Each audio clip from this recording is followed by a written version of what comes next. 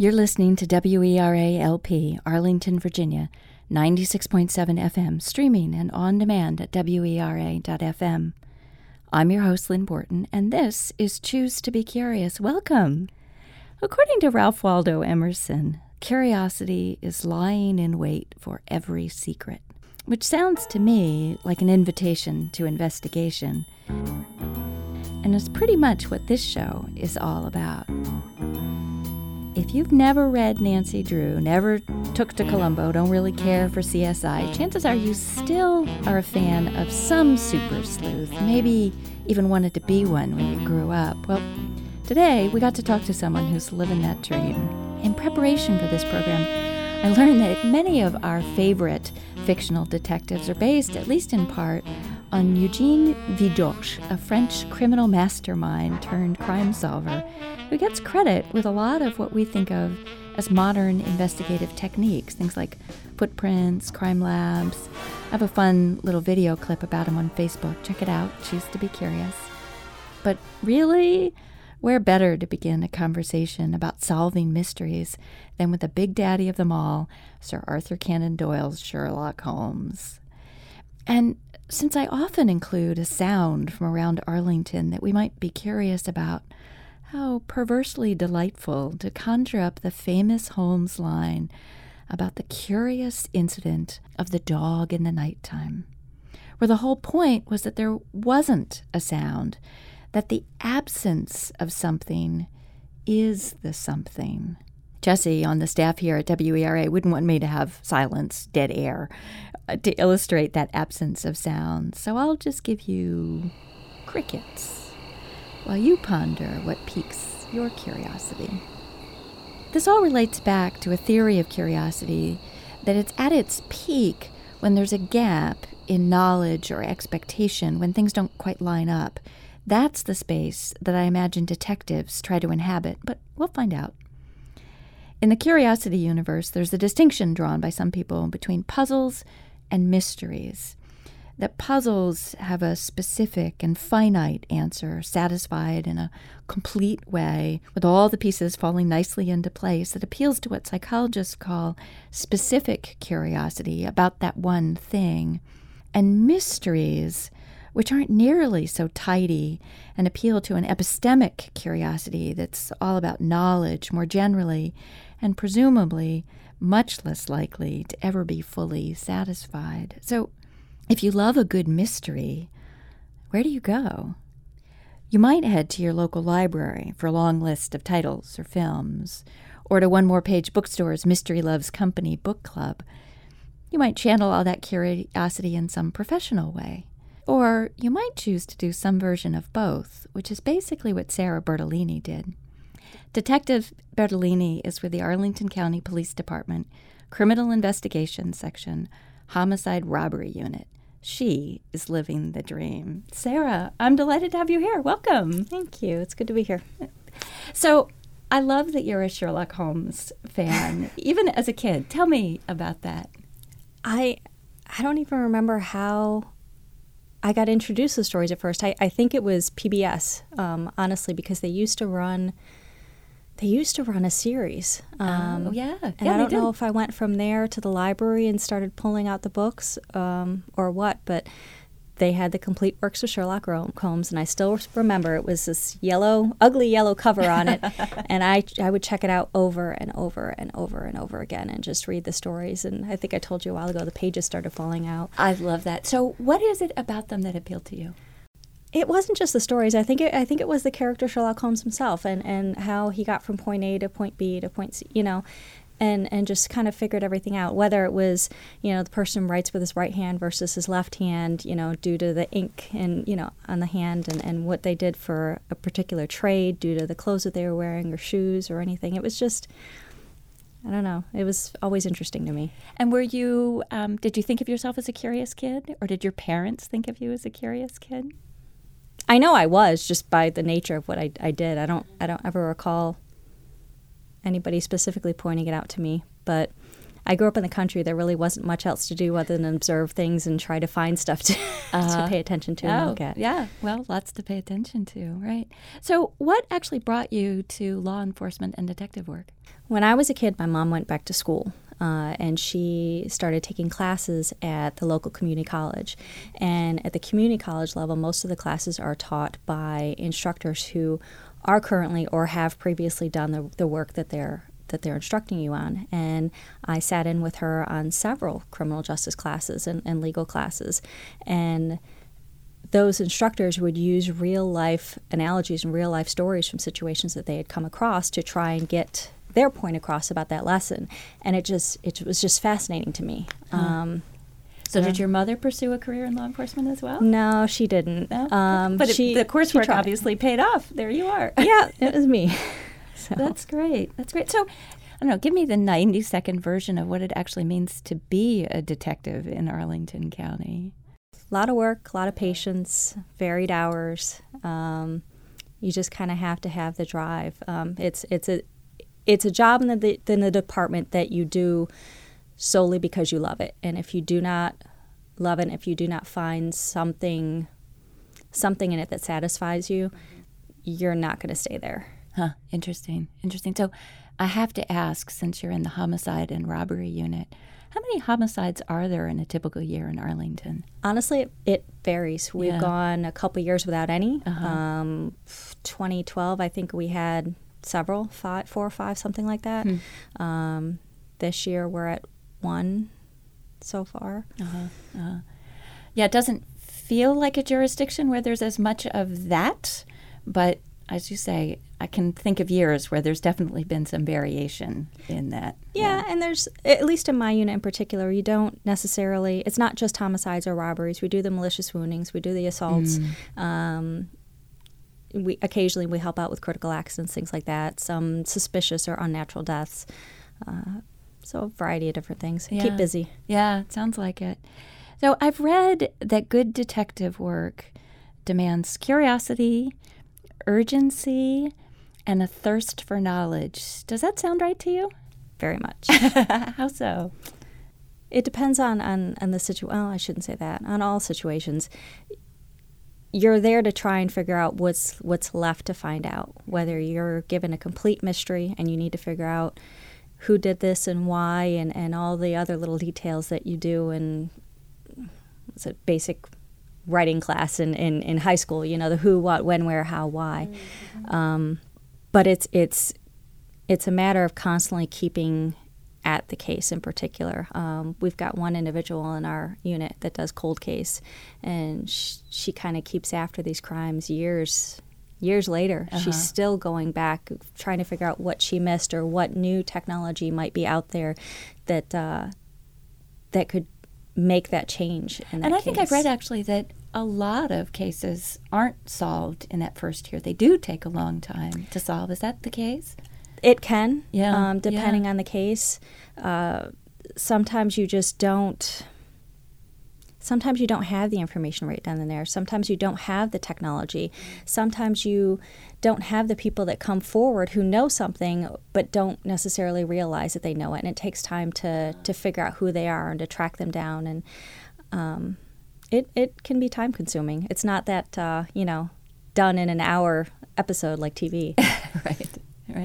So what do you do to hone those skills? I mean, I think of that as sort of building your curiosity muscle, kind of figuring out where do you get this information. What do you do to do that? We're required every year to complete a certain number of MIR hours. So it's career credit hours, whether it's legal or culture diversity, things like that. And on top of that, there's additional classes that we can either take through the academy, through surrounding jurisdictions. There's also a variety of seminars and things that are available throughout the country that we can go to. On top of that, it's a matter of just reading a lot of reading, just to try and figure out what's out there, what's new with DNA, or picking up one of the more recent forensic medical texts or something like that. It is just a lot of going out there and finding something new. right now or last week was the International Homicide Investigators Conference in, I think it was in New Orleans this year. And just as an example, some of the classes that they have or topics that they had investigating involved infant deaths, investigating force on force. And it sounds like even just having a sense of your own community. Mm-hmm. You gave me, ahead of our conversation, a wonderful quote about lessons coming from everywhere through all of life. And I thought that must really be true. You must really be drawing raw material from all sorts of places you don't even necessarily think of as raw material in what you're doing. And then at some point it kind of fits into a picture that you're trying to piece together. Is that right? Yeah, you, particularly in this area, you get a vibe on what's relatively normal for a particular location, like within Arlington County. Either what happens roughly during a particular time of day, whether it's, 2 o'clock in the morning versus, noon on a Friday. I'll tell you what, Roslyn looks completely different. It has, different things going on, different people that you'll see out. And there's normal versus not so normal. Normal for up north at Williamsburg Boulevard is quite different from down in Shirlington. And some of that you pick up just by working in the area. Some, I used to live in Arlington, so some of that just by living in Arlington and being here on a daily basis doing grocery shopping, you just, you get used to the pace of it. You get used to how certain groups of people will react to different situations or not, and you just kind of go with the flow, really. Interesting. So what sort of questions do you ask yourself as you go about your work? Usually, what am I missing? That's always running over and over in my head. Are there classic things that get missed along the way? It just varies. Sometimes you're inundated with so much information at one point in time, and you're trying to organize it, and you just need to be able to make sure that you have everything, and you just need to go over it again, and just make sure that there's either something that you have that you didn't see. You might have to look for something like that, or you might have all this information, but you're missing this one little piece, and you didn't realize it previously. So that is what I spend a good portion of my time doing. Because your job is not only to sort of collect all of that information, but to sort of weave it together in a story for prosecution purposes. Is that right? Yes. Yeah. So that's actually kind of two different things. It is. Like I mentioned before, you've got in order to be able to present anything in front of a jury or prosecution or grand jury, or even the defense for that matter, is you have to be able to try and explain to the best of your ability the who, what, when, where, how, and why. And you might not necessarily have every single one of those pieces, not for lack of trying, but it's as best as you can to try and get that story, because there are going to be people on the outside looking in who weren't at that situation, and you need to be able to articulate to them, who were the key players. What happened? When did it happen? Where? Was it in Arlington County or not in Arlington County? Because that's a big deal. How did this come about? Something as innocent as just an offhanded remark. How did that turn into someone getting hit over the head with something and turn into a large argument? And that kind of goes along with the whys as well.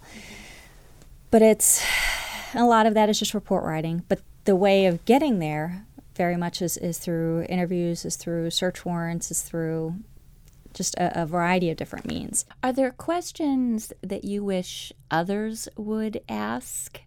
I mean, it's one thing for you to be asking questions as stories unfold, but are there things you wish other people were curious about that would either assist in your work or not get in the way of your work? People very often have a tendency to brush things off.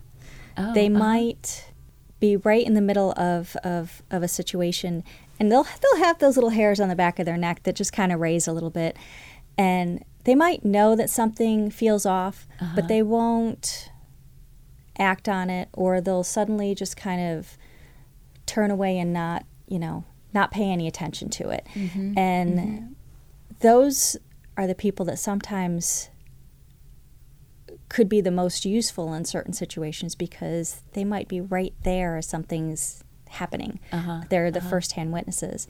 And at the same time, occasionally I'll run into people, it's funny, but I can't tell you the number of times I call people up and they're like, well, I can't believe, it took you this long to get a hold of me. I've wanted to talk to you about this, that, the other thing.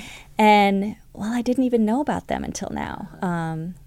But I'm easy to get hold of. It's 911. Right. So, and even if for some reason we can't speak with them right then and there at that particular time they call, it doesn't mean we're not going to get to them as soon as we can, and as soon as the more immediate items that we're going to lose are taken care of.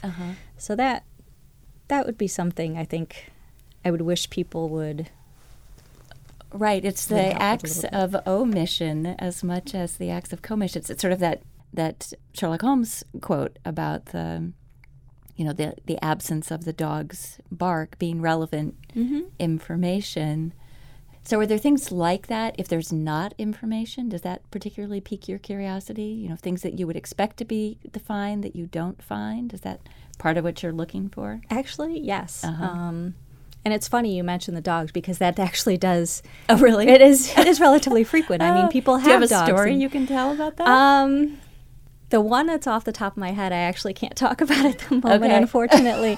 But it is very much like that. If a burglar breaks into your home and the dog, doesn't bark or sleeps through the whole thing, but that's not a normal. Is it possible that that person is there relatively regularly, or if the neighbor is used to hearing the dog bark all the time, but the person reporting the burglary says that their home was burglarized, and the neighbor says, "Oh, I never heard, the dog barking." There's some interesting red flags there. It's the routines or what should be a routine that doesn't actually occur for whatever reason. Same thing like mail getting picked up at your neighbor's. The neighbor picks up the mail every single day, or the neighbor, wakes up every morning and opens her drapes in her front window, and then one morning she doesn't, and for a couple days later she doesn't pick up her mail either. That's kind of a clue that there's something that might need to be looked into a little bit. Interesting. So I have, based on the show, I guess, a bias towards the idea that curiosity is a good thing. But do you think there's a way in which curiosity could be bad, or that, contributes to criminal activity? Or, is it ever not good from your perspective? I don't know. I think generally it's usually a good thing unless someone goes about satisfying their curiosity in a way that's unsafe. One of the things I can think of off the top of my head is the number of times I've been on a traffic stop with an individual who has an extensive criminal history, or might be known to have firearms charges, or we're dealing with a stolen vehicle that was wanted in relation to a robbery. And you'll have someone who comes in and just walks in between our car and that car, and they don't realize the danger that they're putting themselves in because they're just not... Luckily, they've never been in a situation where they had to think about that. They don't recognize the situation to know. Right, and it ends up becoming a safety issue on occasion because they want to see, or they want to be close, or they want to just jump in, and sometimes it's not necessarily the most appropriate time or route. Right. Actually, that's a great segue. I was wondering, are there things that you wish people knew or were curious about in your work? It's not like TV. Okay. I figured that, so tell me more. I can't tell you how convenient it would be to have this magic computer where I could take a fingerprint, or I could take blood and just somehow shove it into a hole, and I suddenly get this picture in 30 seconds with this person's name and where they live and their driving history and their fingerprint and where they work, and it just doesn't work like that. It could take months sometimes to get blood work back. It could take, days, weeks, months, or years to get a fingerprint match back. sometimes trying to get financial information or any other type of information could require a search warrant. That's not an immediate process. That could take a few hours. It could take a little bit more than that, depending on how much information you're trying to get in, or whether you're trying to protect certain other people. It's funny, well, not funny, but I find myself very frequently it's one of the first things I tell people. This is not fast. This is not a quick process. Be as patient as possible. Know that we're trying to plug away at it, but it might not. You might not see the results as quickly as you would hope, or that you would expect from what you see on TV or in the media. Yeah. You know, a couple of years ago, I had the opportunity to do a ride along in one of the cruisers in the county, which was fascinating. The poor officer. I mean, I was with him for 4 or 5 hours, and I was just peppering him with questions the whole time. And at some point, I was asking, I was like, okay, describe to me what you're wearing. Because, of course, he's got like 30 pounds of stuff around him. I mean, I really have to say, it was such a great opportunity to get a better understanding of his work, your work. I came away thinking, well, this is so cool. I'm so proud of Arlington's police department. But what a terrific opportunity that was, too. And I know that there's something called the Citizens Police Academy. Do you know anything about that? There is, and actually I just saw, I think we're accepting applications for it right now. I think that's right. I think maybe up till September 1st or something. So the timing here may be good. I don't know the deadline, but I know that that is coming up. I think if you go to our website, but I think you can reach it through arlingtonva.us/police. I believe you should be able to find a link to that. Good. So there are other ways for people to learn more about the Arlington Police? Yes, actually. I'm trying to think, August 27th. At Kenmore Middle School, we're actually hosting a block party. It is hosted by the police department. There's going to be a variety of different activities for everyone from little kids up through adults, and including something called 15 Minutes Behind the Badge, where you kind of go through this. If I remember correctly, it's like a little mini FTO, and then they give you FTO? Oh, sorry. A little mini academy, and then a little mini field training, session. So they'll run you through different scenarios with actors and people you can interact with, and you'll have a field, quote unquote, field training officer there with you, who can kind of explain to you how things could be done differently, or different things to think about when you're dealing with this particular type of situation. So that could be fun. I guess that was a huge hit last year, actually. Oh, I can imagine it would be. All right, people, August 27th, Kenmore Middle School. Great opportunity. Yeah. Well, thank you. Before I let you go, I warned you, kind of a non-standard part of your day. We're going to make an analogy. So here's my big jar of wannabe analogies. You take a slip of paper. Whoops. Go ahead. And I'm going to take one for myself and then one for our audience so they can do this as well. Okay. And the task is to make an analogy to curiosity with whatever's on the slip of paper. So I can go first if you want, or you can go. This could be entertaining. Want to give it a shot? Sure. Okay. I have driving a car. Oh, all right. Which is probably good with curiosity. To a certain extent, your curiosity, you kind of, there's an appropriate time and an appropriate situation for everything. The only thing I could think of is, for example, if you're driving a car but you're not paying attention to where you're going because you're looking at something in a different direction, you could end up in a very bad situation. Same thing with, at least with my line of work, if you're investigating a case, if you're headed in one direction but you're not really paying attention to something else that you need to be, it could kind of lead you off track. That's great. Yeah. It's something you always kind of need to think about, trying to look at the totality of the circumstances, but also filtering out what ends up being, for lack of a better word, junk, or just kind of, noise, unfilterable noise. So cool. Well, thank you. So mine is spork.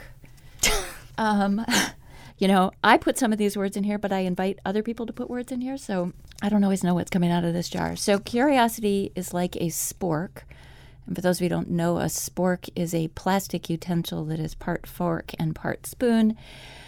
So I will say that curiosity is kind of a hybrid, like a spork. It incorporates a lot of different things, and it's a multifunctional utensil. For audience, we kind of have a theme going here, it looks like. Yours is taking a road trip. How is curiosity like taking a road trip? Let us know. #analogy. Well, Sarah, thank you so much for this. This has been Thank you for having me. A lot of fun. I'm excited for the 15 minutes behind the badge. And It should be a good time. and look forward to other opportunities with the Arlington Police here on WERA. I know we've got a couple of those lined up. Yes, ma'am. Thank you. You're listening to WERA LP 96.7 FM, streaming and on demand at WERA.FM. Stick around. Wendy Mann is coming up next with the Story Hour. She's got hot books, cool topics, interesting guests, and excellent tunes. It's fun. Special thanks to our guest, Detective Sarah Bertolini, Arlington's Police Department, as well as Bruce Black, who knew just who to ask. Do you know something about curiosity? Are you wondering about curiosity? Is there someone you think I should be talking to? Join the conversation on Facebook and Twitter. Choose to be curious. You can also reach us now at choosetobecurious@gmail.com if you don't like social media. Don't forget to send us your road trip analogy, #analogy. I hope you'll join us again next time. And until then, choose to be curious.